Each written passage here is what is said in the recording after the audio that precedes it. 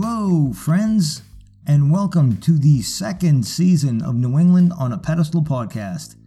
I am Doug Farquharson, and I am happy to be back as your host.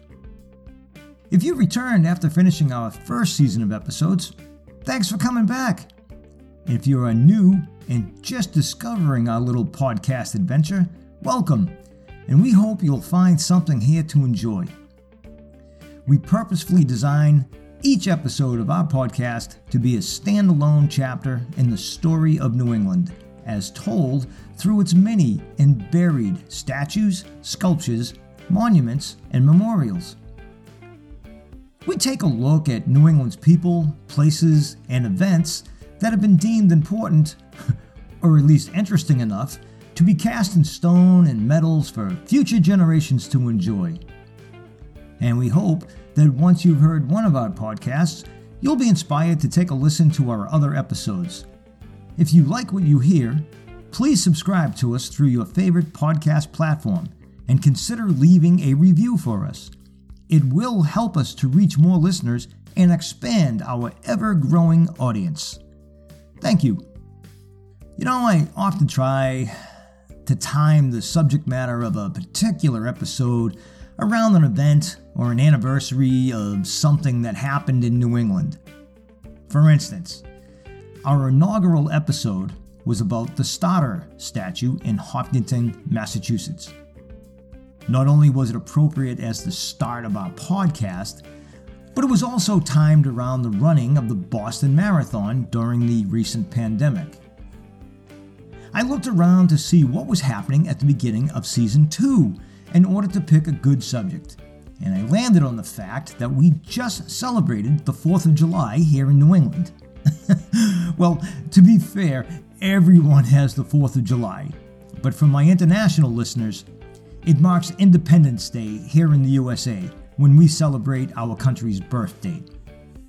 And growing up in Boston, that pretty much meant one thing. The Boston Pops are playing a free concert on the Esplanade and fireworks over the Charles River. And for me, as a kid, growing up in Boston, it meant that Arthur Fiedler was the conductor.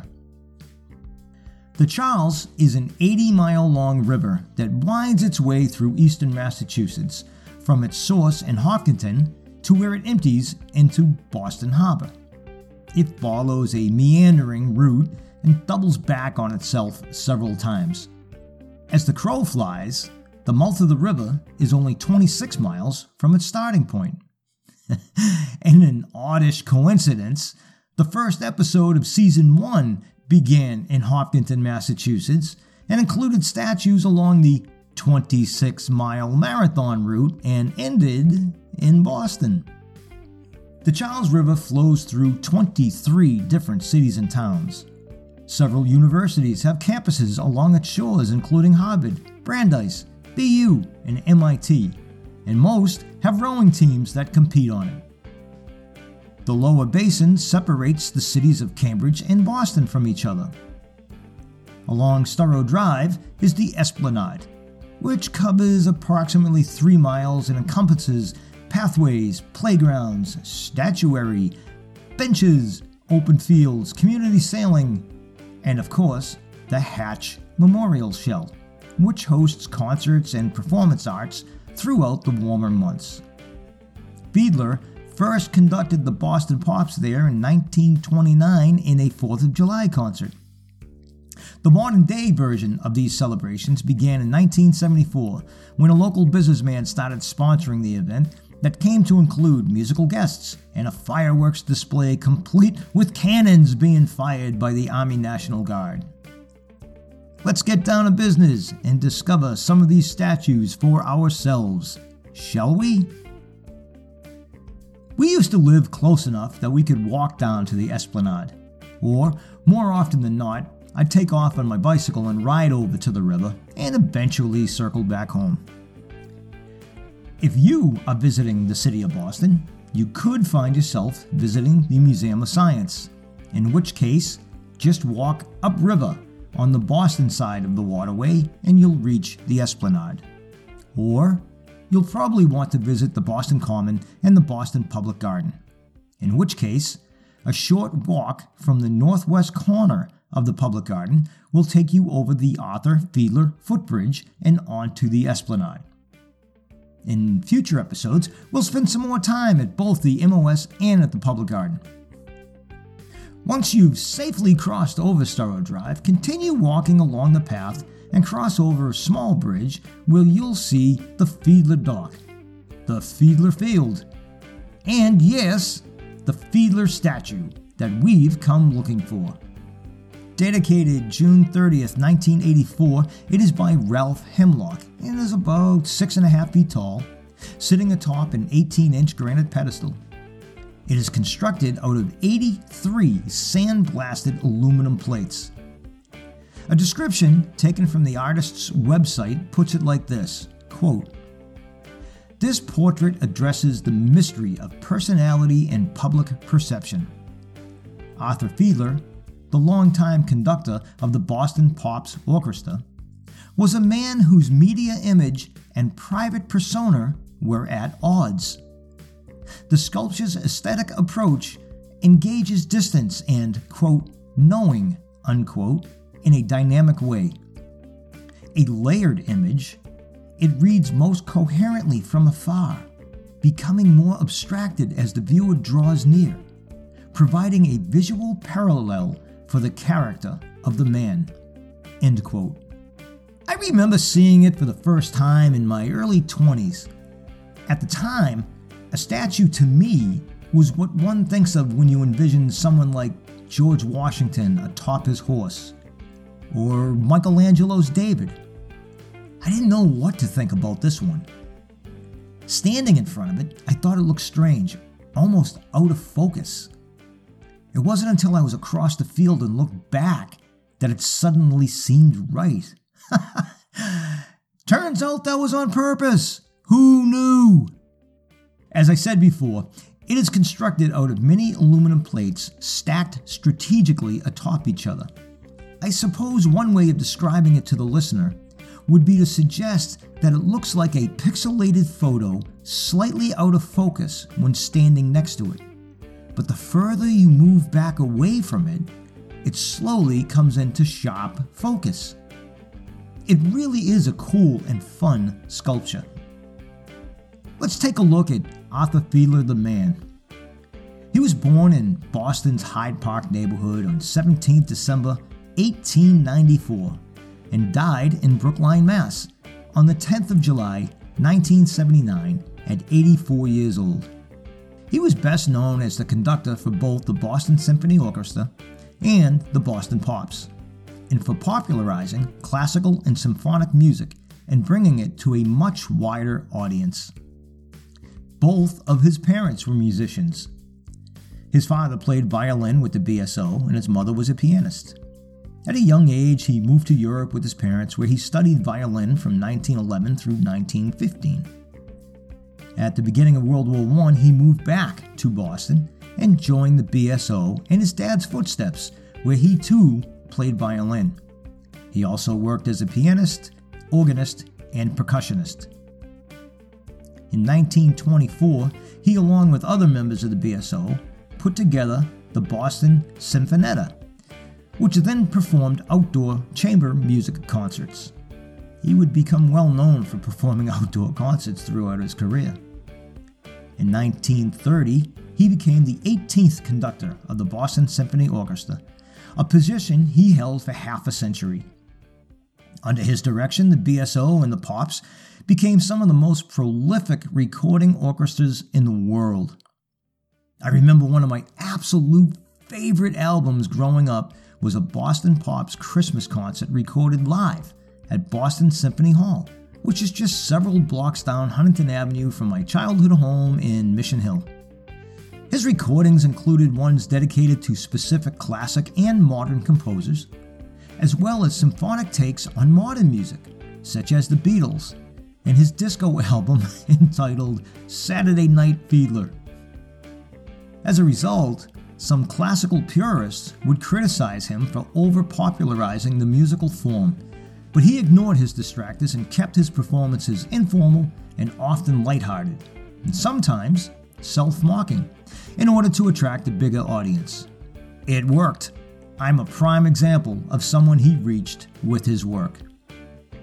Another reason I loved the guy was that he was well known for having a love of firefighters. He was known to travel around the area in his own vehicle to watch firefighting efforts at large fires, and the Boston Fire Department made him an honorary captain. He owned his own antique fire truck, as well as a large collection of fire memorabilia.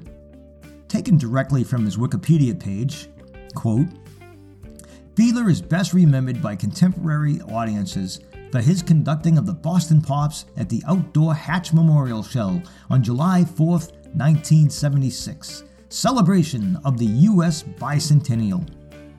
The rendition of the 1812 Overture, led by a jacketless and demonstrative Fiedler, capped by a huge fireworks finale over the Charles River, was the climax of all-day-long network television coverage.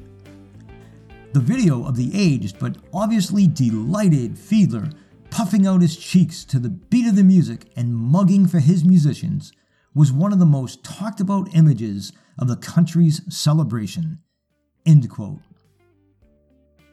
He received many awards and accolades throughout his lifetime, including an honorary doctorate of music from Berklee College of Music, the prestigious University of Pennsylvania Glee Club Award of Merit, and was presented the Presidential Medal of Freedom by U.S. President Gerald Ford in 1977.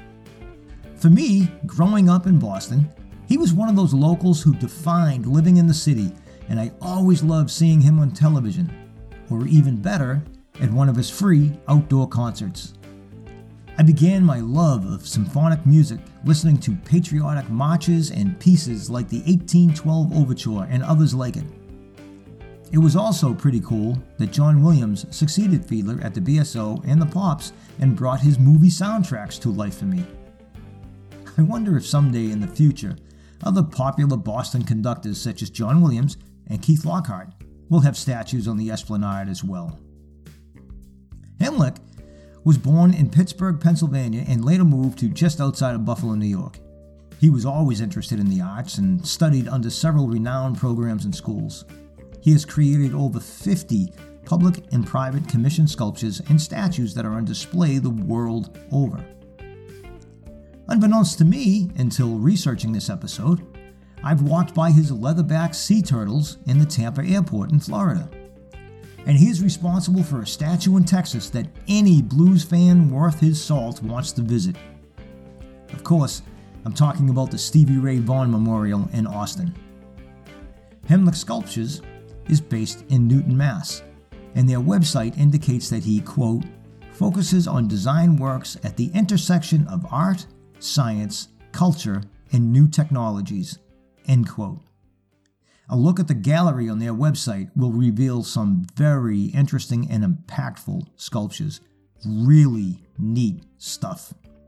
Back on the pathways around the Esplanade, we'll find a few other statues there, including one of World War II General George S. Patton. It was installed in 1953 and stands about 8 feet tall atop a 4-foot pink granite base. The statue depicts the U.S. Army general in his uniform raising a pair of binoculars. Further along, we find a statue dedicated to Major General Charles Devens, Jr., a Massachusetts native who was a veteran of the American Civil War, a Massachusetts State Senator, Massachusetts Supreme Court Justice, and U.S. Attorney General.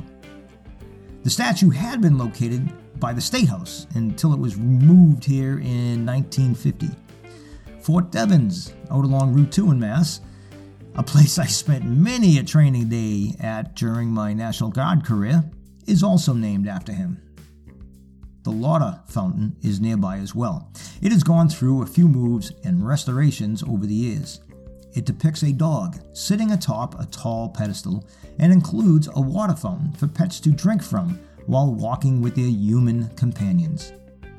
There is a statue dedicated to David I. Walsh with a curved granite wall behind him. He was the 46th governor of Massachusetts before winning several terms as a U.S. Senator. Maurice J. Tobin, who was the mayor of Boston and later the governor of Massachusetts, also has a statue dedicated to him here. Find the Esplanade Play Space and you'll find an adorable Turtles at Play sculpture that we'll include in a future episode dedicated to sculptures and statues of animals. Bring your walking shoes, a picnic lunch, and plan on spending some time enjoying views of the city, boats sailing on the river, and some people watching. You'll have a great afternoon here. The Esplanade along the Charles River is a prime example of urban landscape design that was meant to be an oasis of sorts in the middle of a built-up, busy cityscape. It has gone through several changes over the years and thankfully has come back to life after a period of decline. It's one of many areas around Boston and the surrounding cities and towns where residents and visitors alike can exercise, play, enjoy the arts, and just spend some quiet time. It is well worth a visit. And it's a bonus if you're fortunate enough to catch a concert at the Hatch Cell while you're there. Kenmore Square is just a short walk away. Fenway Park and the statues from Season 1 Play Ball episode are within easy walking distance as well. And there are far too many really good restaurants and eateries around there to narrow them down to just one or two. No matter your taste, you'll find it nearby. As we've mentioned before, the concept behind New England on a Pedestal is rather simple. Travel around our 6-state area, find some interesting statues, and discuss them. We have a growing database of statues, monuments, and sculptures that we will be covering over time, but we certainly do not know all of them. That is where you can assist us. Shoot us an email at newenglandonapedestal@farkey.com and tell us about a favorite, or unique, or odd statue or sculpture that you know. If you have additional information, maybe a correction, about something that we've already shared, please send it our way and perhaps we'll add an addendum to a later episode. We would love to hear from you. Let us know what you think. What are we doing right? What can we do better? We can be reached via email at newenglandonapedestal@farkey.com. That's New England on a Pedestal, all one word, at F like Frank, ARQIE.com. Go to Facebook and like the New England on a Pedestal page. Follow us on Instagram. We will be posting photos and links on those social media platforms. As always, I want to thank Jason, Sam, Jake, and Becca for their artistic and social media assistance, and you, the listener, for tuning in and joining me here. Look for a new episode in about 2 weeks. Until then, be safe, be well, and keep discovering.